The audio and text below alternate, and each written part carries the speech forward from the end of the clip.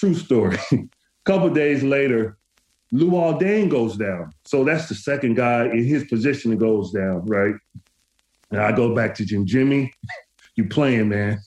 You got to be ready. First quarter, second quarter, third quarter, no Jimmy Butler.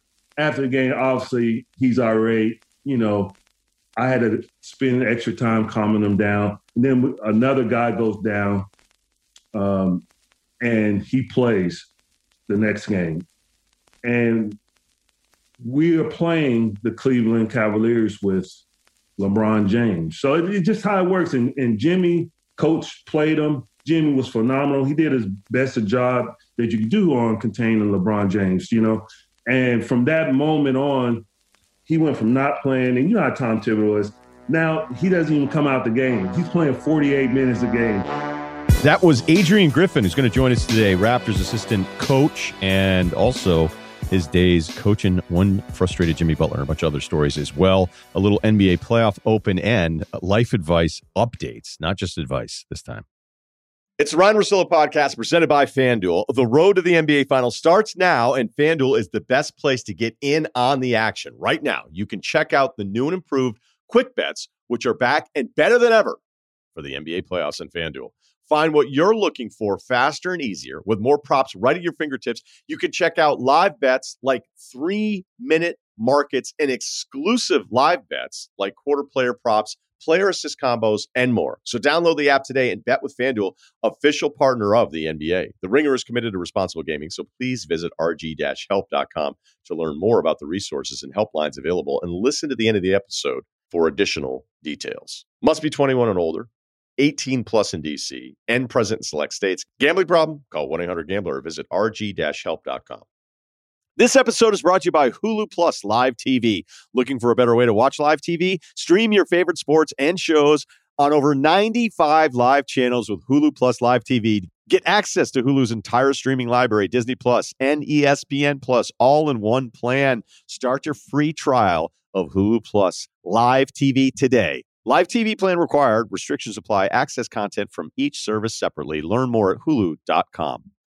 So we're almost through the first round here. And a nice win by the Wizards, despite the Embiid problem, which we'll kind of get to. Because, the injury part of this playoffs, I can't help but just remind everybody listening that, there's a really good chance we're going to have one injury here that derails maybe what we thought was going to happen. And we're already seeing it, potentially with Embiid. Who knows? MRI today.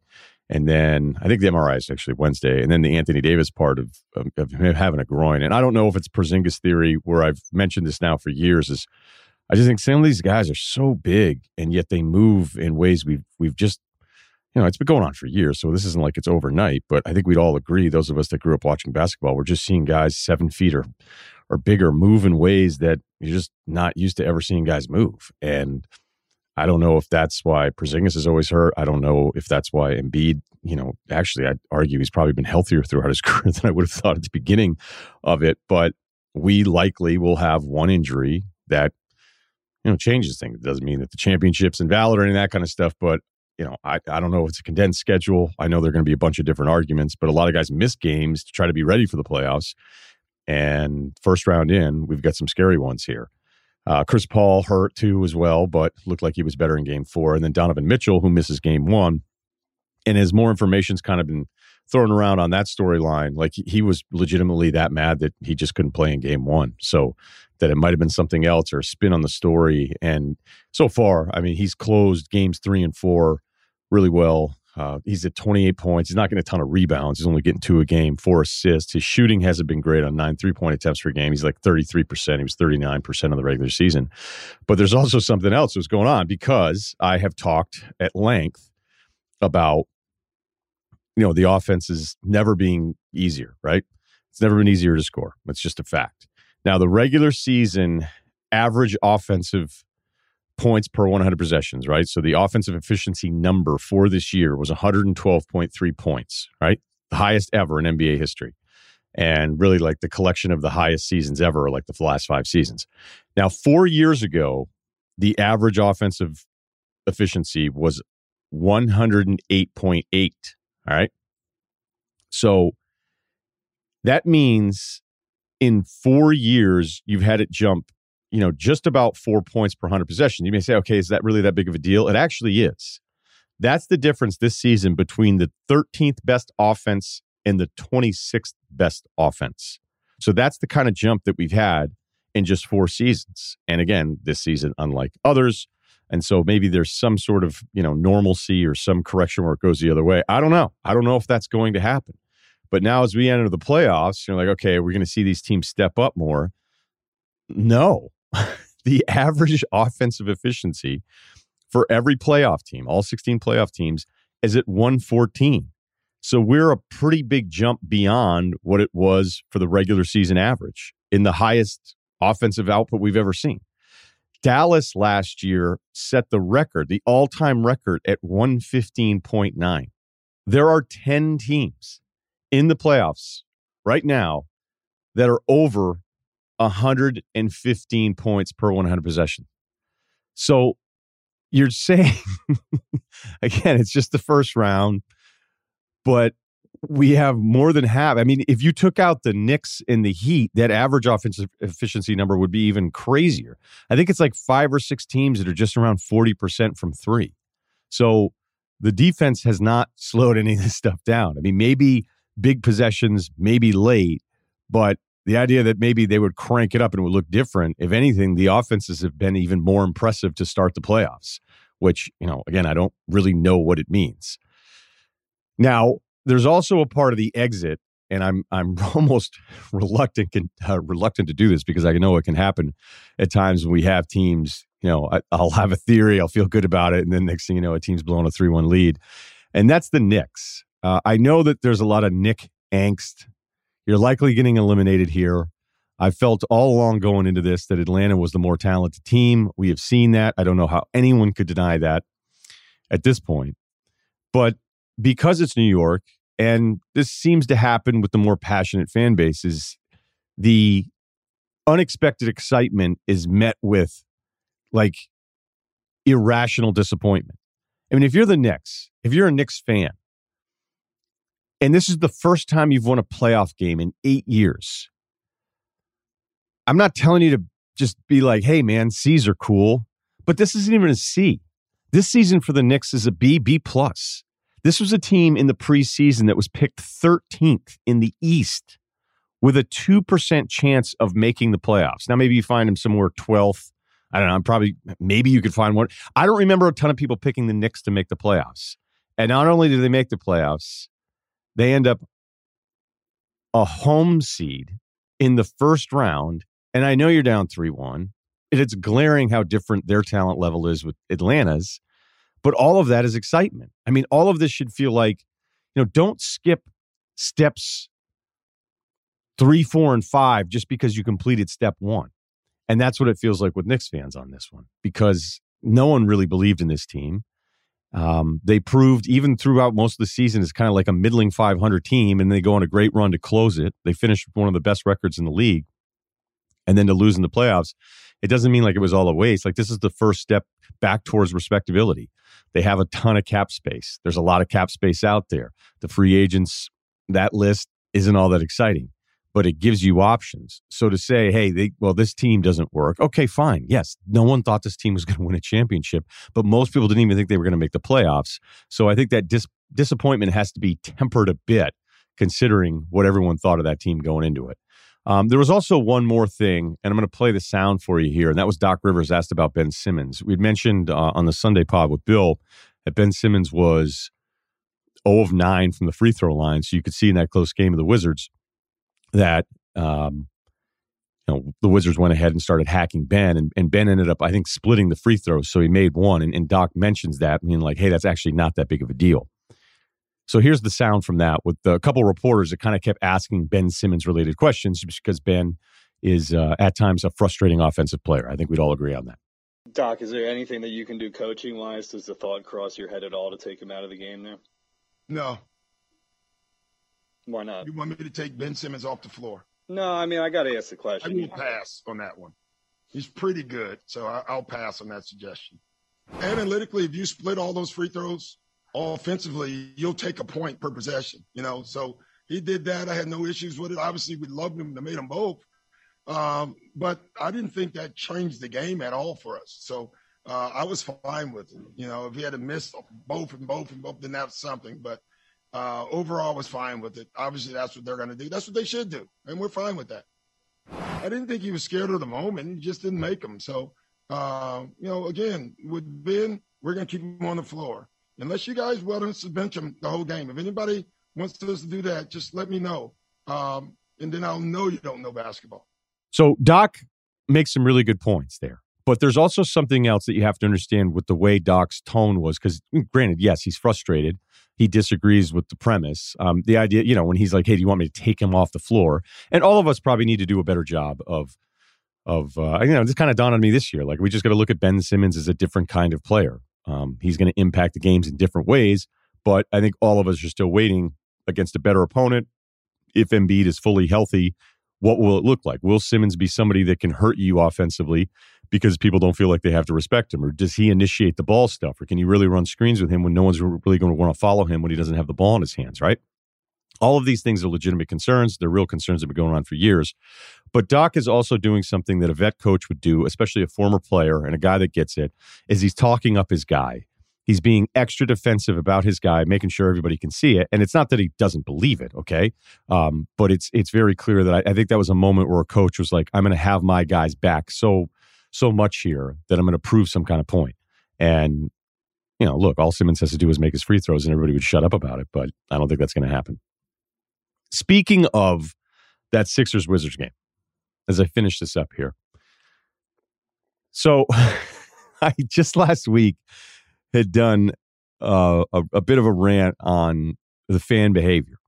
And one of my points out of it all was, the reaction to what happens is the thing that maybe frustrates me the most. I mean, nobody's sitting here, although I've kind of expected, I thought somebody, maybe my industry's getting a little soft. I thought there might be one Zag guy that would be like, all right, why fan behavior like this is actually good for the league? Like, there's usually somebody that does it. It's like, what's the chance?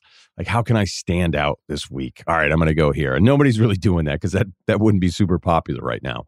But it does surprise me. Maybe one or two guys I thought maybe had it in them, but who knows? Everybody's getting into postseason form here. But watching a player run out on the court in the Wizards game, and then by the way, too, like the guys going like, "Where's security?" Have any of you ever been to a game? Like, if you really want to run onto a field or the court, you can do it. All right? You actually can. It's just that 99.9% of the people, it's probably a higher number, actually, if you think about it. It's even beyond that. They don't want to. They don't want to. So whenever somebody does it, and then it's like, where's security? Like the where's security guy to me is incredibly frustrating because it's just, if a guy wants to do it, if he wants to get out there, he's going to be able to go ahead and do it. So he goes out there, he gets tackled. Good tackle, but I got to tell you, that guy could take a hit because he got up pretty quickly. He didn't look like he was totally fazed by it. And as I mentioned before, I go, when, hey, the NBA needs to do something or this needs to be handled. And in this case, you have NBA players, saying, what's the NBA going to do? And it's like, I don't know. What's the NBA supposed to do with this one? This is a pretty random act. It doesn't happen all that often. And now it's happened a bunch in a very short amount of time. And I don't know what the hell is going on. I don't know if this is a post-pandemic thing where now people are just like, all right, we're out there and we're going to let it fly. I mean, I would hope that's not the case. I think a lot of the problems that we have in some of the conversations we have in this country is that most people are doing the right thing, feel good about themselves, treat other people with respect, and then yet we just see all the bad stuff all the time, right? I know as somebody who's connected to Boston, living there for a while, growing up rooting for those teams, that I'm fully aware that like Boston's easily one of the least popular cities for sports franchises outside of the city. But I would look at like the Mike Scott incident when he was going to that Eagles and Washington football team game and he gets jumped. And I'm like, imagine if that happened to him at Foxborough. Like, it would be treated completely different. Yet these incidences are happening in different cities. And then boom, Peyton Pritchard's younger brother throws a water bottle at Kyrie. And you're like, because Kyrie ended up getting, in a weird way, I think Kyrie got what he wanted because he clearly, and I'm not like turning this into like, hey, I'm sticking up for this guy. Like, I don't want to stick up for anybody in any of this kind of stuff, right? So then it turns into, I don't want to stick up for Boston and that kind of stuff because it's just indefensible. The Utah situation kind of off the radar a little bit when you start going at people's family in the stands. But then again, I don't know that I'm going to go ahead and rank all the incidents, but we've had a bunch of incidents in a very short amount of time. So what the hell is going on? I don't know what the hell is going on. I have theories, right? That's why I'm here. I've got theories for you. I don't have definitive answers. I don't have excuses. I'm just trying to figure it all out and putting together everything that's gone on this past week. But when you look at the disconnect, something I've felt has grown more and more the last few years. There's never been a disconnect that I can ever remember between the rich or famous, and in the case of NBA players, both, and the regular guy. And that's not absolving the regular guy. And I'm not saying, the blue-collar guy or the Bronx Tale bus driver, because I don't think these NBA playoff arenas are full of masons and framers, right? But I'm saying the very, very small percentage of people that feel like they're entitled because they're not as famous or they're not as rich. I think there's this weird animosity towards the public figure where it's like, well, you signed up for this, so now you have to deal with my shit. And again, that's ridiculous. But I do think that's what's happening. I think success is looked at differently now, where it's like, well, if you're making 20 or 30 million, why do I care about you? Which is also odd because we're also living in a time where it feels like more, at least the media and the coverage, at least in social media, it feels like people are more accepting of anyone's challenges. Like when you hear an NBA player talking about mental health, I think people are listening to him differently, listening to her differently. But at the same time, we have to be honest here. There's probably a very large percentage of this population that goes, yeah, you know what? You're like making $20, $30 million a year. You're 20 years old. You're going to tell me how much your life sucks? Like, no thanks. And maybe that builds into some of the resentment. Again, it doesn't make it right if that's the reaction. I think that's the reality, though, of these conversations. So trying to put together all the stuff that happened in the last couple of weeks, like, I don't know, maybe it is that disconnect. Maybe it is that. Because you have some players talking about how tough the work environment is, which is true. But at the same time, some of these guys are tweeting out, love everybody, and then they'll undress a ref verbally in a way that you would never talk to another human being. So then you're like, okay, now what do I do with this? Again, none of this is an excuse for it. I'm just trying to find any kind of explanation as why this seems to be this thing that doesn't happen that often. The reaction is stronger than ever, but it's also happening a little bit more often than I would have ever expected, at least the first 2 weeks of the playoffs.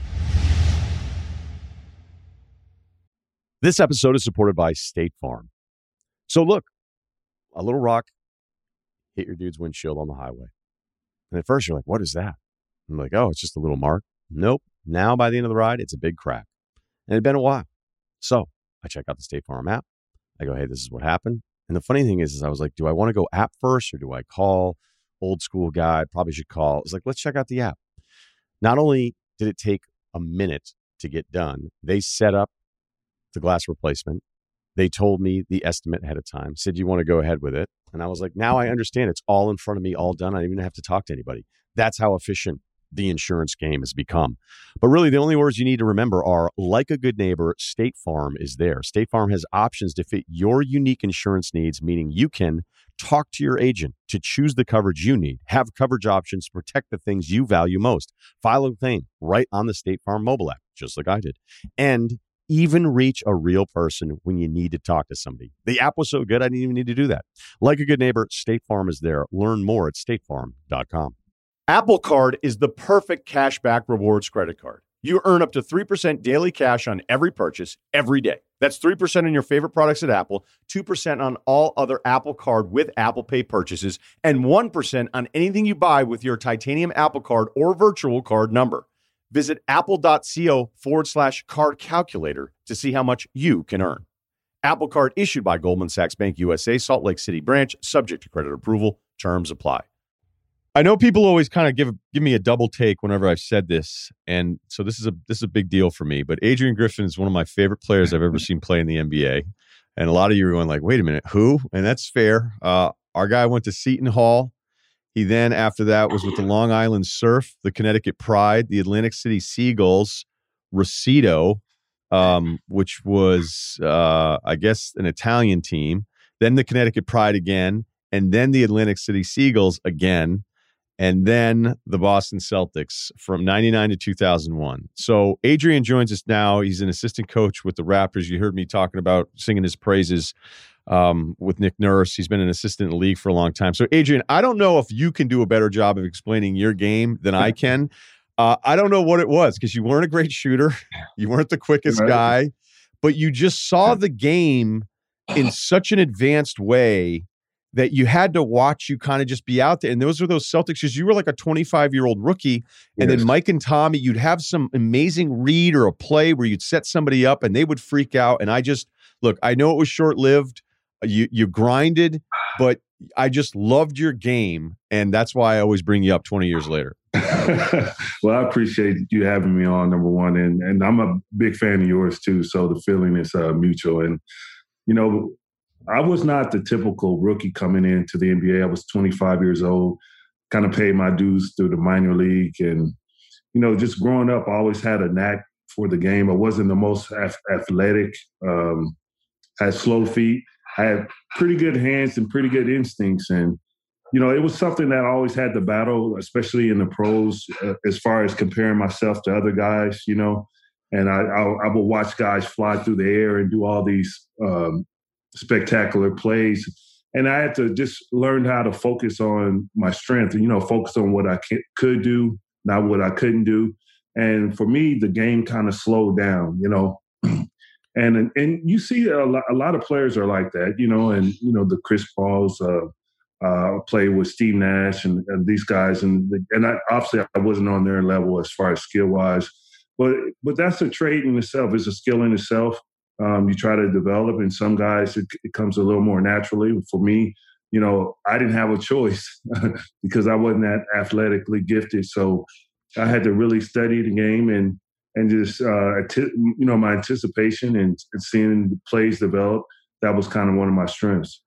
Yeah, I think that's probably the best way to say it. Like, you saw the game slower than everybody else did, and your anticipation was incredible. You saw cuts, you saw defenders leaning the wrong way. You just saw it better than everyone. So, like, if you just gave it time and appreciated the things that you were doing out there. But I would imagine out of Seton Hall, like, there were probably some hard conversations being like, hey, you're not going to play in the league. Like, what was the most depressing moment of someone telling you, like, you're probably going to want to give this up? Well, I think for me, the 96 draft, I was sitting at home with my family. And, it's one of those things you invite everybody over. And the draft is back then, it was just super long. It's like 3-4 hours, it seemed. And, each round, my name's not getting called. And I noticed people started trickling out. And before long, at getting to the last pick of the draft, I was sitting there by myself. Everyone went to bed, and my dad was, he actually was working second and third shift at the time, so he couldn't make it. And the last draft pick actually was by the Portland Trail Blazers, and PJ Carlesimo, he was my college coach, right? So he coached me for 2 years, and now he's with the Portland Trail Blazers. So I'm sitting there, and I kind of perk up, and I'm like, I know he's picking me, man. I know he's picking me. And they end up choosing somebody from junior college in Kansas. And I was just crushed, man. I was just like every 21-year-old. You see your dreams kind of fading away. And I just sat there really rejected and dejected. And my father actually came home around 12 or 1 o'clock, and I was still sitting on the couch by myself. And he said, hey, son, let's go for a drive. So, it's Wichita, Kansas, and we're driving on the outskirts of town, which is probably not the smartest thing to do at 1 o'clock at night. So we're just driving around, and he doesn't say a word to me, and it's pitch black, and we're just driving these country roads, and we come to a stoplight, and all of a sudden he stops, and, he looks at me, he says, son, God told me that you are going to make the NBA. Don't give up on your dreams. And, when someone believes in you, belief is so powerful. And, I was like, man, like, if my dad believes in me, maybe I got a chance, and that kind of fueled me, my desire. And he was always there for me. He never let me give up on my dreams, no matter what it was. And, really taught me the power of belief. And I use that with my players. Just when you tell someone that you believe in them, just magical things happen. And it just made me work hard and not give up. And, I credit him for the reason why I made the NBA. So you get into, basically, I forget, was the Long Island Surf Were they always the USBL? Because I know you were right.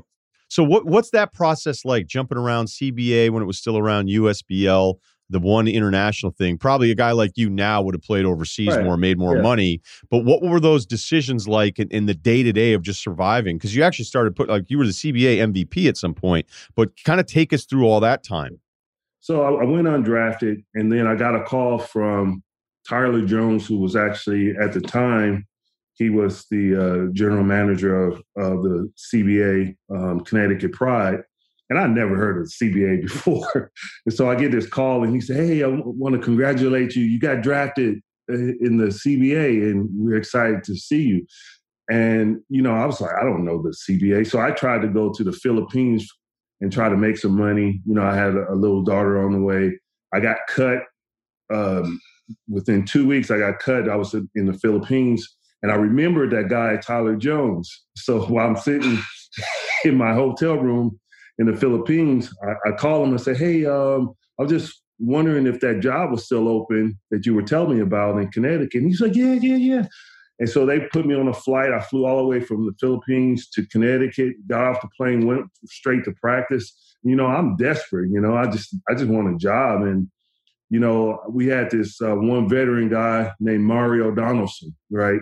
And he was kicking my butt all the way through practice, man. And I'm getting nervous because I'm thinking I'm not going to make the team. And I don't even know anything about being drafted or anything. So after practice, I go up to Tyler Jones and I said, Coach, I'm sorry, man. I'll do better next time. And he just laughed at me. He said, just relax, man. You already made the team, And I credit him a lot for my progress in the CBA because an hour before practice, an hour after practice, we just continue to work on my game. We had some really good guys come to there, Rick Brunson, Ira Newble, Kevin Ollie. All of us were always, Kevin used to come down from the NBA and work out with us when the NBA season wasn't intact. And, man, he taught me how to be a pro. And so you take all these lessons, and just hard work and perseverance. And the great thing about playing in the USBL and the ABL and this, the CBA, you're the man. You get to take those last second shots, and the ball is in your hand. And I credit that for my decision making, developing my decision making. So when I got in the pros, I was a little more seasoned. So it was all part of the process. I always say there's always opportunity. When there's opposition or adversity, there's always opportunity. And for me, the CBA, the minor leagues were very instrumental in developing, my skills and helped me play 9 years in the NBA. I don't know that those of us on the outside truly understand the gap. Like the gap where you're watching a college kid, like Dylan Brooks is a good example. Like you see Dylan Brooks light it up in the Pac-12. I think sometimes we can do an eye test where like, oh, is his body right there? Because I was watching Dylan last night and I go, he's got pop. He can get up off his, like he's more athletic, but he's kind of disheveled looking. So I wonder if people did like a scouting version of like looking at Dylan Brooks going, maybe he's a little soft. Maybe he's not athletic enough and all this different stuff. And he ends up going a lot later than he should have. And now he's going to have a long NBA career. But when I'll look at rosters, I know that, one of the challenging things that I don't think enough people understand is that you kind of have to have like the 10 guys that know what's going to happen. And then you're going to have the rest of the guys that accept the fact that they're not going to be in that top 10. So sometimes you need those guys to be younger and maybe they're projects and they work it out. But would you say there's, I don't know, is it 50 guys at the bottom of the NBA rankings that actually are just younger, where there's another 50 guys that are better than those players and could be in the league, young, guys that you used to play with back in the day that are maybe better overall basketball players, but a harder fit on a roster, knowing that guy's still trying to survive as opposed to a rookie who doesn't necessarily need to play right away?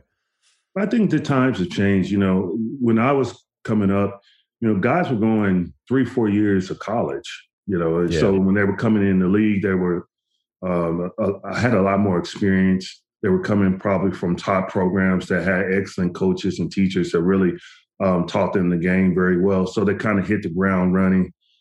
Today's the rookies are coming in much, much, much younger. So, and it depends on each team. You go to a team that's probably in the lottery. They're going to probably have that time. They'll give those rookies time to develop, and they may have more playing time. More veteran teams, you're going to probably sit your rookies a little bit and let them learn.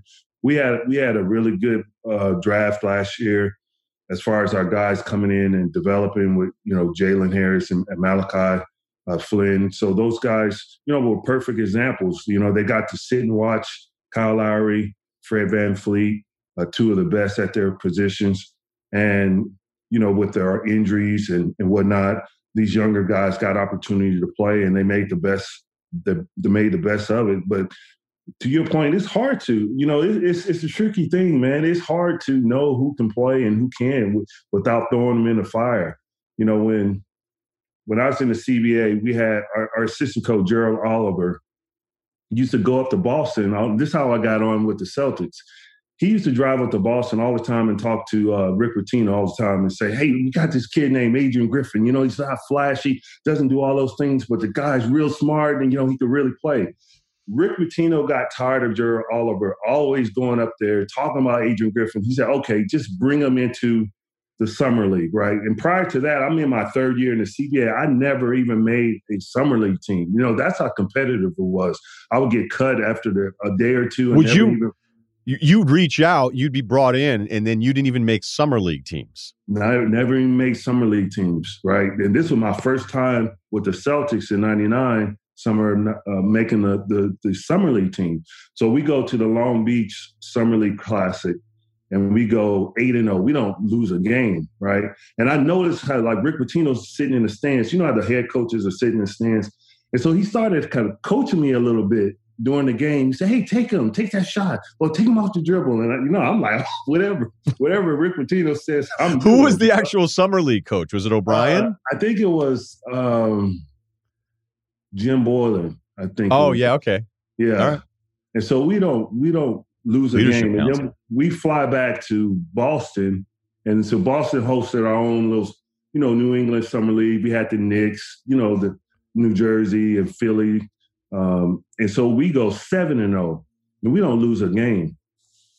And the buzzer goes off, right? The last game, the buzzer goes off. I'm walking off the court, and I'm feeling pretty good about myself. I'm like, man, you gave it your all. I'm thinking about, I'll go overseas, make some money, I gave it one last shot, and I felt I did everything I can do. So I'm walking off the court, and I hear someone call my name and say, Adrian. And so I turn around, and it's the general manager of the Celtics. And he said, hey, I got your agent on the phone. We got the table set up in the back. We got a 2-year deal for you. All you guys talk to your agent and just come and let us know what you want to do. So I grabbed the phone, and I'm like, hey, man, is this for real? And he said, listen, hurry up and hang up this phone. Go sign that contract before they change their mind, So in the blink of an eye, I went back to, this is literally, I'm sweating, I'm drenched. I just walk off the court, and they have a table in the back. I sit down with Chris Wallace and Rick Pitino, and I signed a 2-year deal, and it changed my life forever. But they got to see me play, and that's the whole point. The summer leagues, there's no such thing as wasted time. There's no such thing as garbage time. That's why I tell these young guys when they come in the league, no matter how many minutes you play, there's somebody out. There's 29 other teams. You just never know who's watching you. And so, man, it was just one of those magical moments of being a Boston Celtics, the player that walk in that arena, walk in the practice facility, see all, Bob Cousy, John Havlicek, Red Auerbach, it's just hard to put into words, I can't imagine, I can't imagine to feel like the dream is derailed and then all of a sudden it's like, this is real. And it's interesting too, because it wasn't like, all right, I'm signed and I'm never going to play. They were playing you. Yeah. I wanted to ask you about this because I think this will lead into some coaching questions that I have for you a little bit later on. That first season was the full Rick Pitino season. Your second season was in Rick, which basically was like, it's not working out. I'm out of here. And then it felt like the team responded just because it wasn't Rick Pitino there anymore. And it was Jim O'Brien. And they had like a 500 run to close the season. I'm not expecting you to criticize Rick Pitino here when he was the guy that kind of brought you into the NBA world of it. But how much have you thought back to 20 years ago, seeing not based on X's and O's, because no one would argue against Rick Pitino, the X and O guy. All right, people look like, no, the guy flat out he can coach, but it was just an attitude change. Like how much have you kept that lesson with you, seeing how players responded just to a different messenger? Well, I say one, Rick Pitino's a phenomenal coach. Like I owe him a debt of gratitude. I love this guy. He took a chance on me when no one else would ever take a chance on me, and I'm grateful for him. And it's a touchy subject. It's professional sports. It's a lot of variables that, when I started coaching, I started to understand there's a lot of things that go on that you have no idea as a player. There's conversations and dialogue that's happening that you have no clue what goes into a lot of decision making. So, I started to appreciate all the coaches that I've been under. When I started coaching, I really appreciated Rick Pitino for him seeing the foresight, one, to give me a guy like me a chance, and then all the things that you had to juggle. We had a really good roster. We had different personalities. You had Paul Pierce, Antoine Walker, and just to name a few, Kenny Anderson. Walter McCarty. Those are phenomenal guys, and you're trying to get everybody on the same page. Sometimes it works, sometimes it doesn't. Sometimes a new voice is warranted. You just never know. But I do know that every coach that I played for, worked for, their intentions are in the right place. You're trying to win. You're trying to win games. Nobody goes out there trying to lose. Rick Pitino changed that culture. He did the best that he could do. And then sometimes a change is needed. But for sure, I'm a big fan of his. I thought we did as best as we could, and it just didn't work out. And you just learn from those lessons. Was there ever a moment in like a huddle you could say, hey, Twan, I think we can get a better look next time? No, no, that wasn't my role. No, Antoine was like, Antoine was a unique player back then. If he would have played today's game, he would be all-star every year. He's got to make more threes. He would have to make more threes. For sure, because that was the game. He kind of transitioned. He was one of those guys. I would say Dirk Nowitzki, at his position, being 7 feet, and the way he transformed the game. And Antoine Walker was that point forward, shooting threes, creating off the dribble for his, brought the flash. He would have fit in well in today's game. So a lot of respect for those two guys, especially Antoine Walker. So the coaching transition, you ended up with Chicago a couple times, Dallas, Seattle there at the very end, and right after Seattle 2008, right into coaching. What was the transition like for you? Well, my last year or two, I was with the Bulls, and we had a lot of a really good young core. Lou Aldane, Kirk Heinrich, who have Ben Gordon, guys like this. Noah was getting there, right? Yeah, so we had really good. And so they were playing the younger guys, and I was a veteran. And of course, every vet thinks they still got it, and I wanted to play, but just wasn't in the cards at the time. So, but I understood, like, you just got to keep a great attitude and be a professional and accept your role, even though it's painful at times. And so I started to work out with the younger guys, kind of just grabbing them after practice and kind of sharing some of my knowledge. And I really liked it. They were awesome guys. And, Scott Skiles, he saw me kind of working with the guys all the time on my own. And so after practice one day, he came up to me and he said, I really appreciate what you're doing and how you're just keeping a great attitude and working with these guys. He said, after, when your career is over, I got a job for you. And long story short, I got traded to Seattle, and then I got traded to Milwaukee. He got let go of Chicago and took the Bucks job. And I went through the entire training camp and got released on the last day. and he called me and said, this tough conversation, obviously. I'm sorry, we got to let you go, but how about you, join my staff? And he was true to his word, and I went in, literally, I went all training camp with the guys, and the next day I'm in the locker room with the coaches, and, their bodies are a little different from professional athletes. It was quite the change. So it was a little culture shock there, but it was awesome. Scott Scal's always been great to me, gave me my first job, respected me as a player, still value him today. And, he's the reason why I got into coaching, because, he believed in me. So Bucks, Bulls, Magic, Thunder, now with the Raptors, those pregame workouts, and I'm not talking like shoot around. I'm talking like some of those guys that go in. I used to watch Ray Allen, and I think, how could you put yourself through this and then go run around for 2.5 hours? Like, it was like the sweat that he would work himself up into before games. And some guys are different. Not everybody can do that kind of stuff. Who was the guy that you would work with who you'd almost be like, oh man, like I got to go out there and like, because it's not like you play one-on-one, but you're almost just this crash test dummy as the assistant where you have to sit there and deal with all their moves. And some of the players take it so seriously. So who was the guy that when he would do that with you, you were like, oh man, like I don't want to deal with this. I don't know if it would be, I don't know if it's Westbrook. I don't know. Yeah. Who would it be? Well, first of all, it's ironic that you brought up Ray Allen, because I talk about him with my kids all the time. I've never seen anything like it. Yes. And I used to get there around 3:30 because I knew he would, be working out before everyone got there.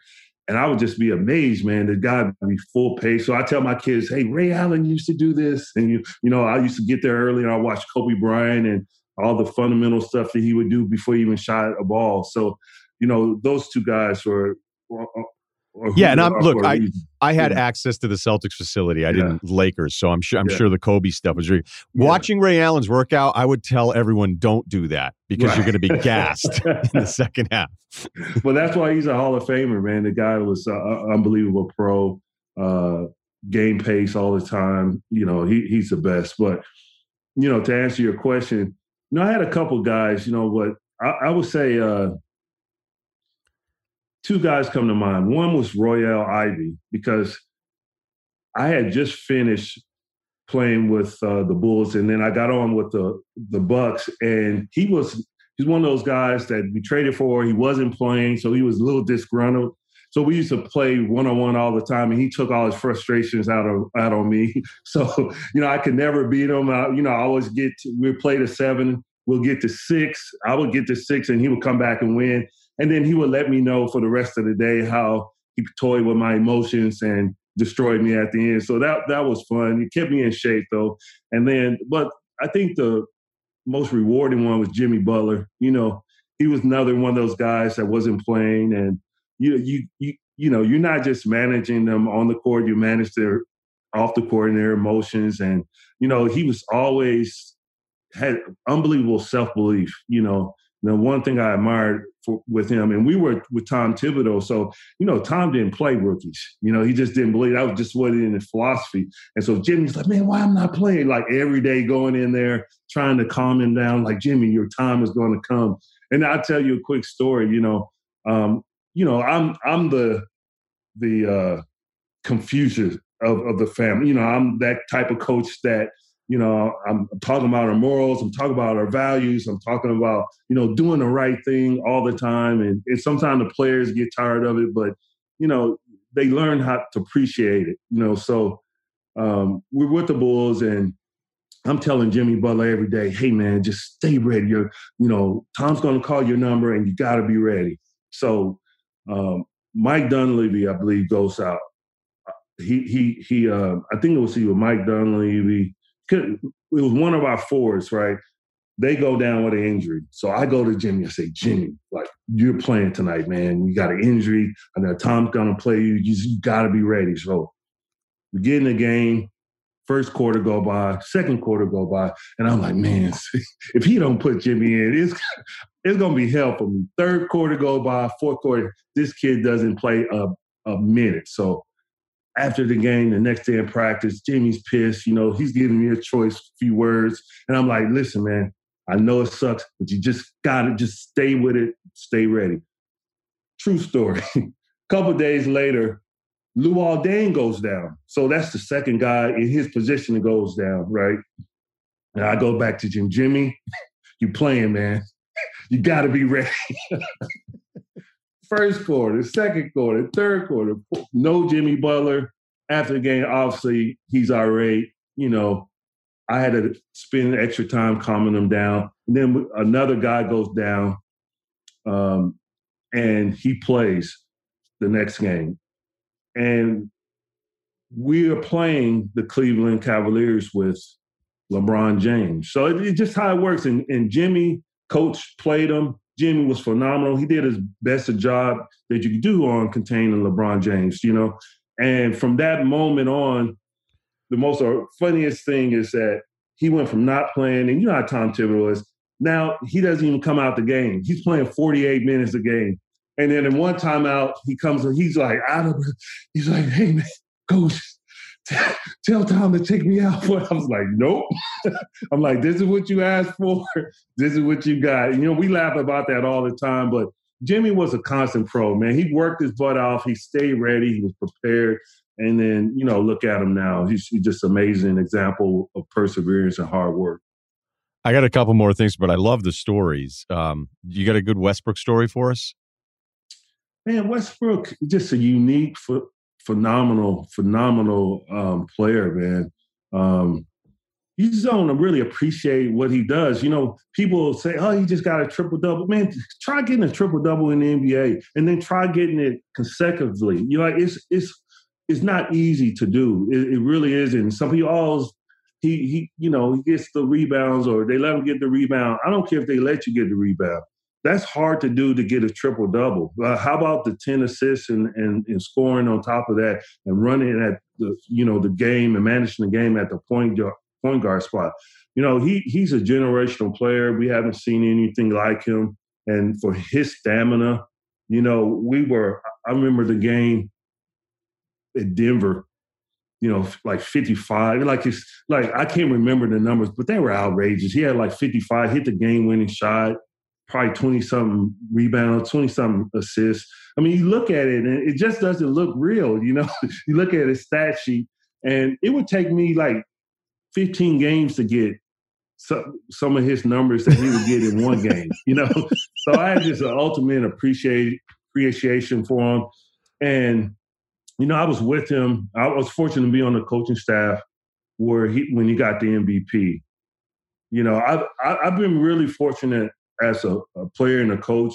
You know, with the Bulls, I was on the staff when Derrick Rose got MVP, youngest MVP, and then to see Westbrook do it and just be around greatness, man. Like, it's just unreal. It's surreal. It's hard to put into content, but the way these guys go about their job and their preparation and how they approach the game is just unmatched. You know, it's just unmatched. So I mean, a lot of gratitude just to be in the same locker room with Westbrook and seeing him go about his business every day like it's nothing.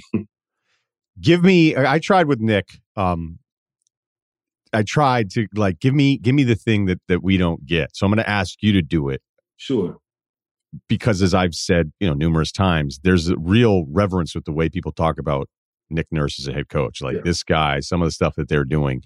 Yeah. Give me an example of maybe like one of the first times you experienced like, oh, wow, like this is what Nurse wants to do. Like this is how he wants us to prep. This is what, like, give me a really advanced, like, don't worry about losing us here and not understanding, but try to explain to me why it is so special, because I don't know that he's just too nice. I don't know that he wanted to compliment himself enough. Yeah. Coach is a coach's coach, man. He's one of those guys, like, he's really a genius, you know. And I've seen people compare him to heard people compare him to Belichick, and I can disagree. You have to be around him every day to really appreciate his level of competence and the way he approaches the game. Like one day I was I wanted to get to know Nurse a little bit. So I got online and I started Googling his path. I'm like, man, this guy's been a head coach for 30 years. He's coached at almost every level, college, overseas. Player coach in England. Player coach, in England, won everywhere he's gone. Coach in the G League, won there. And he's just a winner. So, I always tell people this story. Like we're playing Golden State. We get to game 1, right? We go to game 2, and we find ourselves in the hole. We're down 20. Clay's out, but Curry's cooking. And these guys are scary. I'll just be honest with you. Klay Thompson on a break, open 3. You might as well just walk back to the other end because it's just money, right? And so, we never got rattled. We always had the belief that we could beat those guys. But game 2, we're down 20. Curry's in. He's cooking. He got it going. So we're in a huddle, and he said, "Okay, guys, listen up. We're going boxing 1 on Curry. All right." And I'm like, box 1. I'm kind of like head of the defense. That's my job.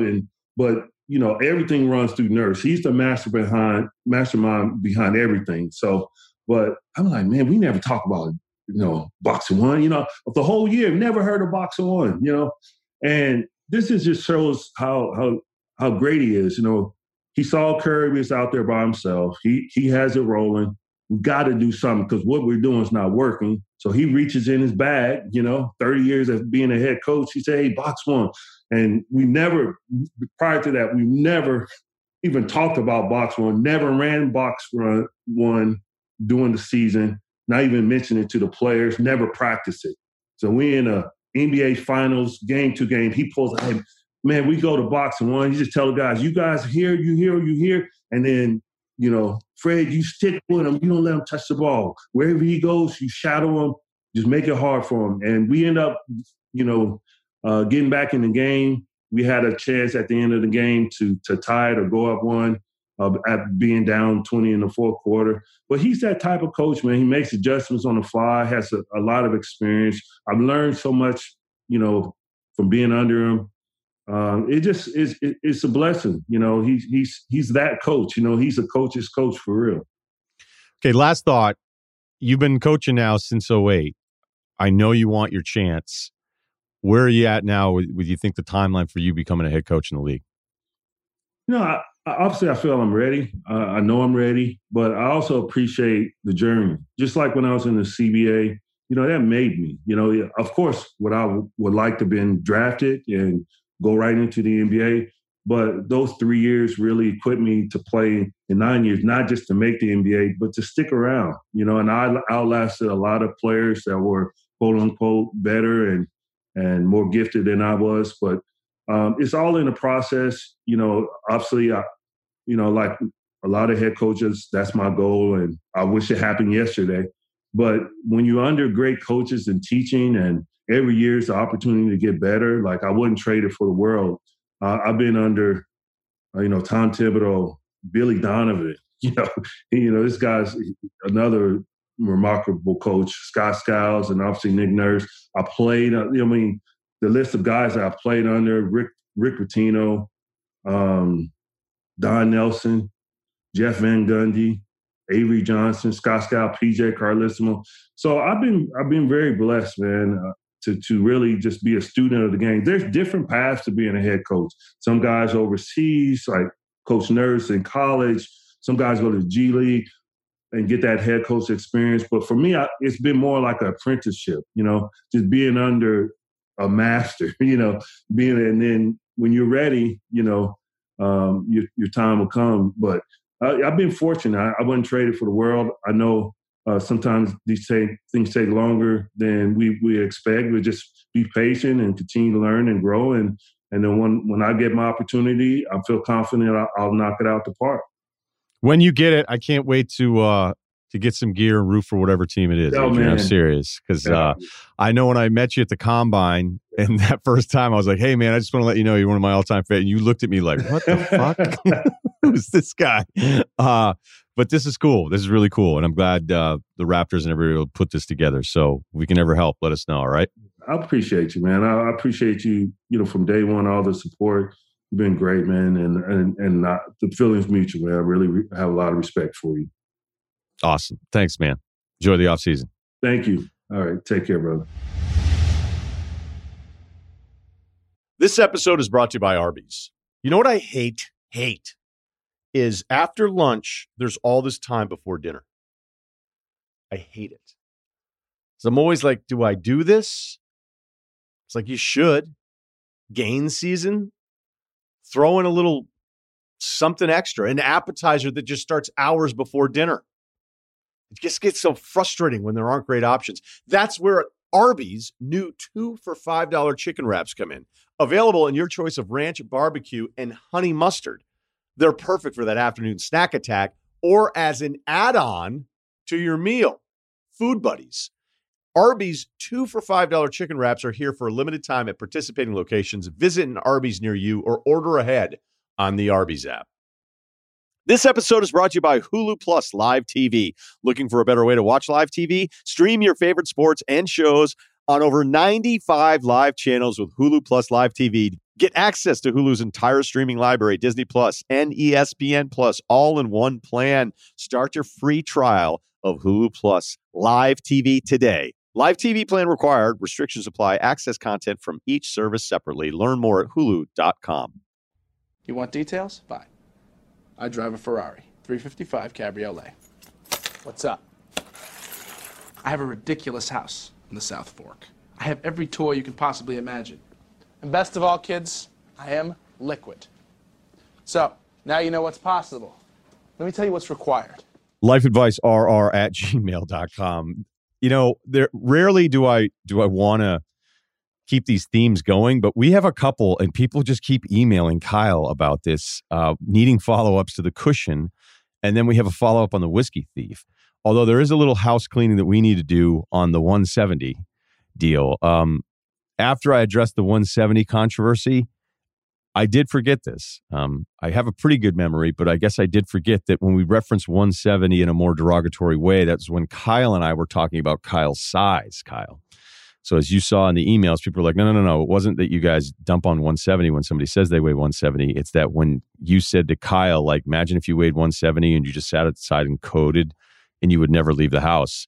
So yeah, I mean, I'm being a little sarcastic there, just knowing that Kyle's a big guy. So we forgot that part. So again, respect to the 170 people. Had somebody else chime in and say, like, don't you realize that a lot of the best fighters are at 170? I was like, hey, look, I didn't say that we should round up everybody that weighs 170 and put them on like a deserted island. All right. But I did forget that part of it, Kyle. So that's on me. I don't know how we do a blame pot. I agree. When I went along with that, though, I was thinking back to like when I would consider like fighting weight, like, man, you know what? When I was like the top of my game, I was like at least like 205 or like 210. And like, so I thought like, wow, minus 35 to 40 pounds. That doesn't sound right to me. So that's all. We were being a little, we were being mean in a funny way about it. But again, you know, if we hear, I was just shocked when somebody thought about me at 170. That's all. Listen to your voice. Gravelly, at least 215. 250. All right. Whiskey Thief update. And this went exactly how I thought it would. It took me a few days to gather my thoughts, so here we go. I feel like this will be the last installment. It's not even a life advice. I just think people want updates on these two stories because the cushion guy chimed in again. But we don't have a finality on that one yet. All right. But this is what we're going to do, a little soap opera stuff here on the podcast. First things first, never guessed that Kyle's 250. Okay, great. On to what happened. As my last email said, the Whiskey Thief threw a party this past Wednesday at his house. It was supposed to be a housewarming party, even though he's lived there for a few years. Red flag. You know what? I don't even know what number red flag we're on here, but if we're doing it for the purpose of this, we'll say it's red flag number 1 for this timeline. My fiance and I took your advice and decided to have some fun with this. We want to know if this guy just had an off night or if he likes to party a little too much. We did not want to be the first ones there, so we plan on showing up about an hour after the scheduled start time. Facebook invite said the party would be from 6 p to 9 p.m., right? It also requested that guests bring their own condiments and sides for the burgers and hot dogs he was providing. He asked someone to grab buns as well. I'm all about carrying my weight when it comes to a barbecue because it can get a little pricey if one person tries to cover it all. So we bring 2 sides, 1 bottle of each of the basic condiments, ketchup, mustard, mayo, etc. and our own beer. No whiskey, though. We arrive and there's a handful of people there already. Everything seems to be going really well so far. The whiskey thief has a glass of whiskey in his hands already. Surprised, it also seems like it's not his first of the night. About an hour later, I happen to see the whiskey thief grab a bottle of whiskey to refill himself. I decide to ask if I could have a glass as well. His response is what got me. I'll give you a glass, but you'll have to supply the whiskey. All right. I don't even know how many red flags we've counted here. That people need to bring their own condiments. 2, somebody else grabs buns. It's a 3rd. Housewarming party 3 years after he's lived there. Facebook invite. All right. So the guy pours his own whiskey. He gives you a glass and says, you're going to have to supply your own whiskey. This man was not willing to share his whiskey. I told him that I only brought beer, no liquor. That didn't seem to bother him. So I walked away unsure of what just happened. He wasn't really rude about it, just said no and continued on. So I returned to the party. I definitely wasn't going to go searching for a stash, but I wondered what he would have done if I did. You should have. You definitely should have at that point. But you should have done it like 3 other guys. You just start drinking his whiskey. My guess would be he doesn't remember doing it to you. So he doesn't even realize. He may not remember saying that to you. This is where things get a little interesting. Right at 9 p.m., the music's turned off and the whiskey thief announced the party was ending. I think almost everyone was still there at that point. Everyone. It was almost the same feeling as a bar turning up on their lights at closing time. Everyone kind of looked around and began gathering their things. The whiskey thief stood by the door holding it open while everyone was packing up. He didn't say much, but I felt pressure to leave immediately. There were about 10 people that were all leaving at the same time. As soon as the last person exited the house, the door was closed and the exterior lights turned off. The group of us were kind of stunned at how quickly he kicked people out. I guess in all fairness, the party invite did say 6 to 9. God, this emailer is so nice. Some of us decided to go downtown and grab another drink or two before we called it a night. We went to one of our regular places and sat down. Not 10 minutes later, guess who shows up? The whiskey thief. This man walks in, greets us, and acts almost like we didn't just have a party at his house. He asked us how our night had been so far, asked how long we were going to be out, and more. The guy had definitely showered and changed his clothes before coming out as well.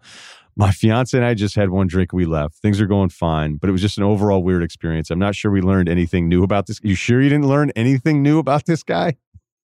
He seems he might just be a unique individual who enjoys whiskey a ton, enough to not share with others. Good thing there's plenty of whiskey in this world. There's a good thing people like you exist. Look, there's no nice way of saying this. There's a mean way of saying it. The guy has a serious drinking problem. All right. Problem solved. There's no real breaking this down. And honestly, it's kind of sad that he could have his own party, apparently black out at it at 9 o'clock and then go out and be like, hey, everyone, how's your night? Like that's pretty scary, but that's your answer. So there you go. That's why he kicked everybody out at 9 and there's no, you should text him in the morning and ask him if he wants to go for a run. Anybody got anything to add on this one? How many bottles of ketchup were at this party? I'd love to know. I mean, if everyone's supposed to bring their own condiments, it's the whole thing was strange. But at the party, it just sounds like there's going to be like, it's almost like he did it to like fill his fridge or something. Like you think that's what he's doing? Or maybe to get like some extra beer to store in the basement, because at 9, like people are like, well, this isn't going to end at 9. So everybody's pacing their beer out. And so there's maybe 3 or 4 more per person. And now he's got himself like 2 12-packs of a variety pack there. I don't know. It's very strange, but I just felt like you said everybody had to bring their own condiments. Like nobody's bringing their ketchup packets from their kitchen drawer. Like they went out and got a big bottle of ketchup, right? There's got to be like fucking 7 bottles at this guy's house. Strange. Yeah. I mean, if you're hungover all the time and you have this problem, you're probably not great on grocery shopping, So maybe he was like, I'm getting low on mayo and let's have a party. I just can't believe that our emailer hasn't gotten together with other people. Like I would go to another party that he had and none of you bring anything and then just drink all of his booze. Yeah. But I feel like he's, have we figured out how they met? Like, are they high school friends, college friends, work friends? I forget because what are the redeeming qualities of this guy? Like, why are they even hanging out anymore? He has none. Other than just being kind of interesting if you're like a good people watcher and you want to see how this guy interacts at a party, which is kind of funny, but I think that would get old after a while. But there's no reason I think it's already old with this guy. Yeah. No, I don't think there's any reason to. we've never had more emails than the cushion deal. And the guy emailed in again behind it. Everyone, I would say 90% of the emails have been, his wife did it, his wife did it, his wife did it. If you read his follow-up, he's like, it is not. He goes, my wife is a clean freak. He goes, I splattered like a little, like a centimeter of tomato sauce on my shirt once while we were eating dinner, and she made me take my shirt off and immediately like addressed it with a stain stopper and then threw it in. He was like, can I just finish dinner first? And she's like, no, the stain is going to set. So he's like, for everybody that thinks that my wife did it, she didn't. But they haven't had the party yet. So I'm not going to read all of the cushion emails. A lot of theories out there. We appreciate your input on it, interacting. Let's read this one because this one's awesome. It's cringy, but it's so good. All right. 5'9", 170. Must look awesome. Used to consider myself a decent basketball player until I turned 24, 25 now and realized being a 5'9" shooting guard who can't touch the rim probably isn't that decent. And I was definitely not built different. I recently moved into a small town for work where I know absolutely no one. As many people did during COVID, I picked up golf as my main hobby, and I've basically become a classic golf addict who wakes up with a heart on at 6 a.m. to go shoot 95. All right. After my move, I go out to a local course for a round to play alone and get a feel for golfing out here. Fast forward to where I catch up to an older gentleman who's also playing alone. So we say hi and decide to start playing together. Whenever I played and be like, hey, do you want to play together? I'd be like, eh. I mean, if the course is slow, obviously, if the course is not slow, then you get to team up. Round goes okay, but I could tell this guy was beyond eager to chat. I was walking while he would drive his car at my walking speed just so we could chat. It wasn't weird except for the fact that instead of driving the straight line, the man wanted to stay so close that he basically forced me to walk diagonally to keep enough of a distance so I wouldn't bump into his car. Round ends. He wants to exchange numbers, so not wanting to be rude, I oblige. He calls me up the next day asking if I'm available to golf on Tuesday with him and his buddy. I tell him I have a tee time already, but he insists that I can switch it or that he can even call the club to switch my time for me. I tell him I'll call the club tomorrow and switch my time over to his and hit him back after. All right. So our guy emailing says, I'll call the club tomorrow, switch the time. I'll join him. Right. You just feel like, hey, he's being pushy, trying to meet friends, whatever. I think we've all been there.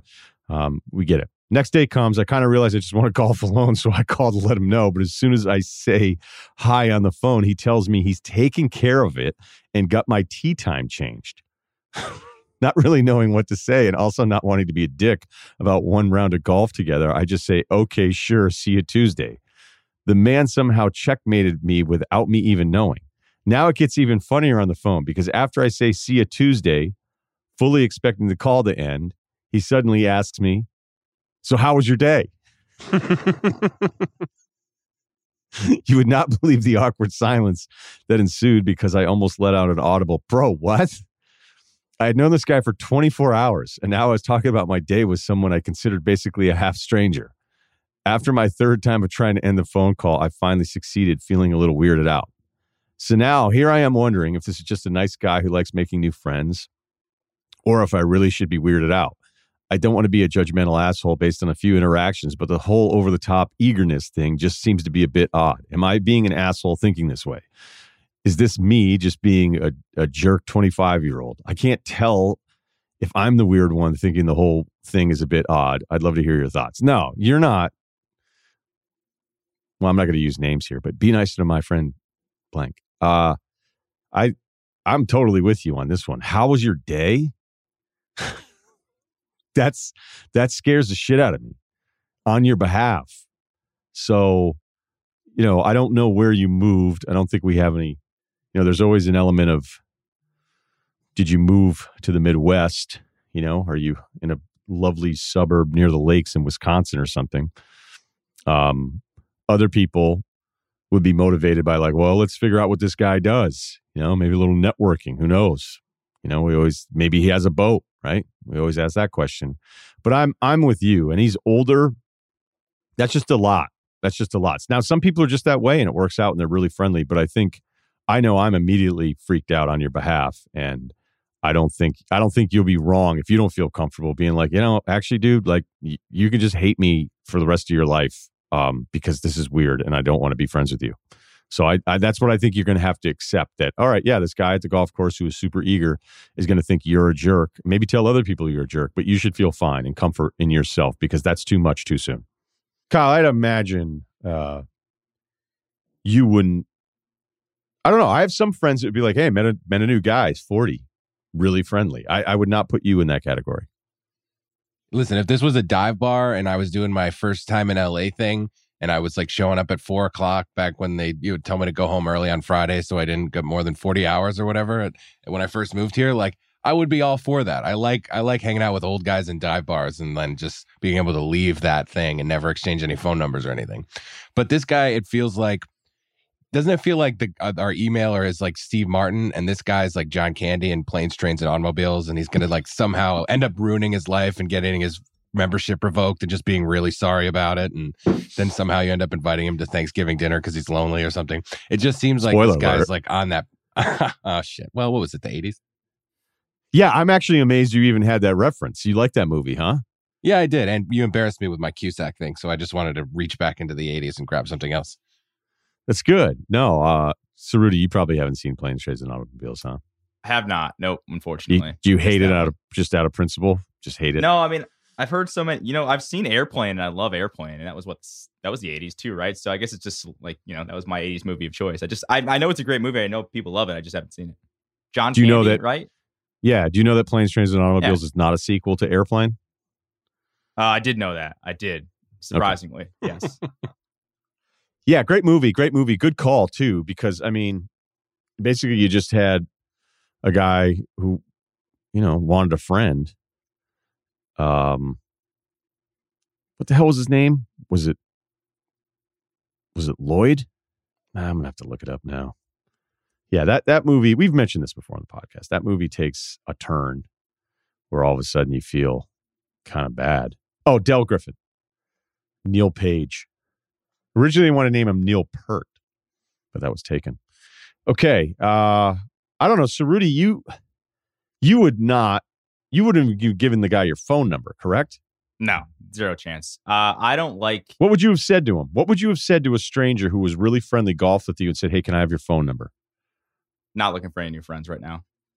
Just not. Sorry, nothing against you. You would have said that to him? Yeah. I mean, I don't know. I guess it's different for this guy because he's alone in a new city or a new wherever he's at.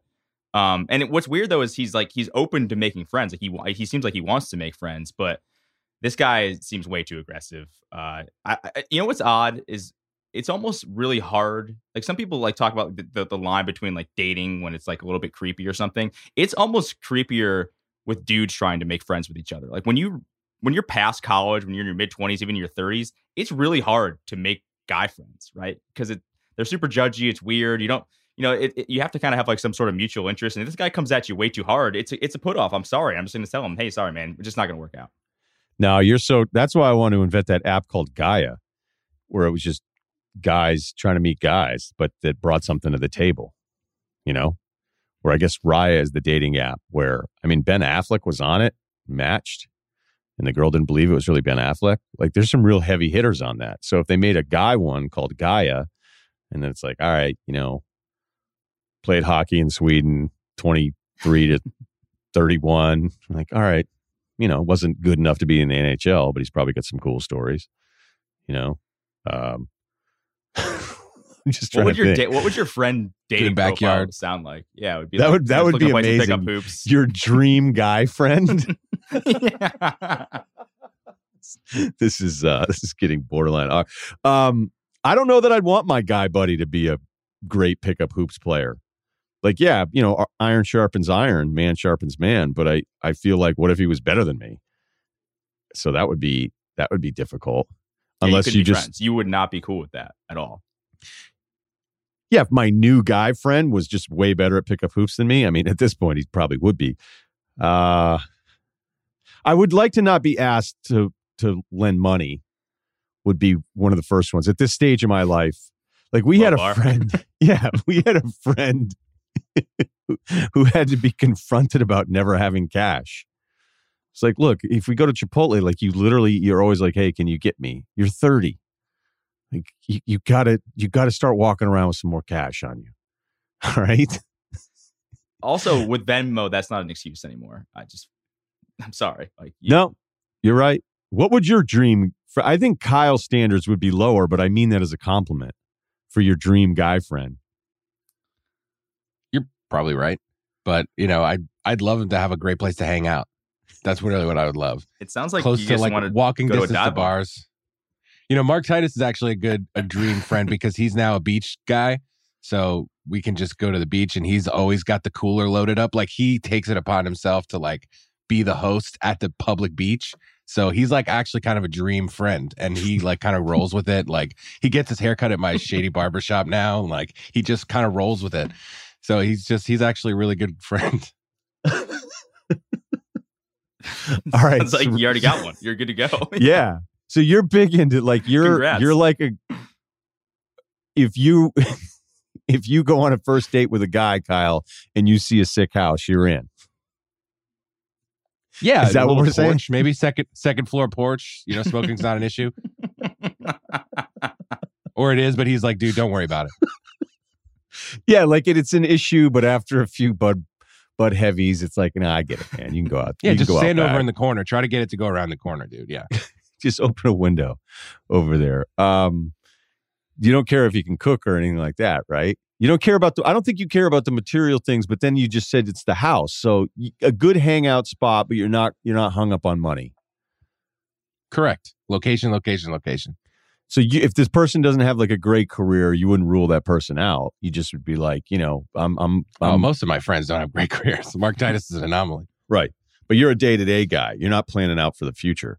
Because I could tell with me, there'll be some people that want to friend me up, and then I feel like it's like a planting of the seed for some thoughts later on. So Rudy, who would your dream guy be? I would need somebody who's organized because none of my friends in my immediate friend group have any like planning sense, which is why my wife is great because she does all that stuff for me. But like when we want to hang out and do anything, none of us are good at that. It usually never ends up happening. So somebody who could plan, probably somebody who leans a little bit Euro, definitely a soccer guy. 170. Kyle Martino would be the ideal friend. He's single. I can set you up with him. We have mutual friends. Yeah. Oh yeah. Then where we go? People helping people. All right, let's stop this. But I like the concept. All right, lifeadvicerr@gmail.com. We have Rasheed Wallace joining us later this week. I can't wait to talk to Rasheed. This is going to be awesome. So please subscribe, spread the word. And as always, Bill and I every Sunday night.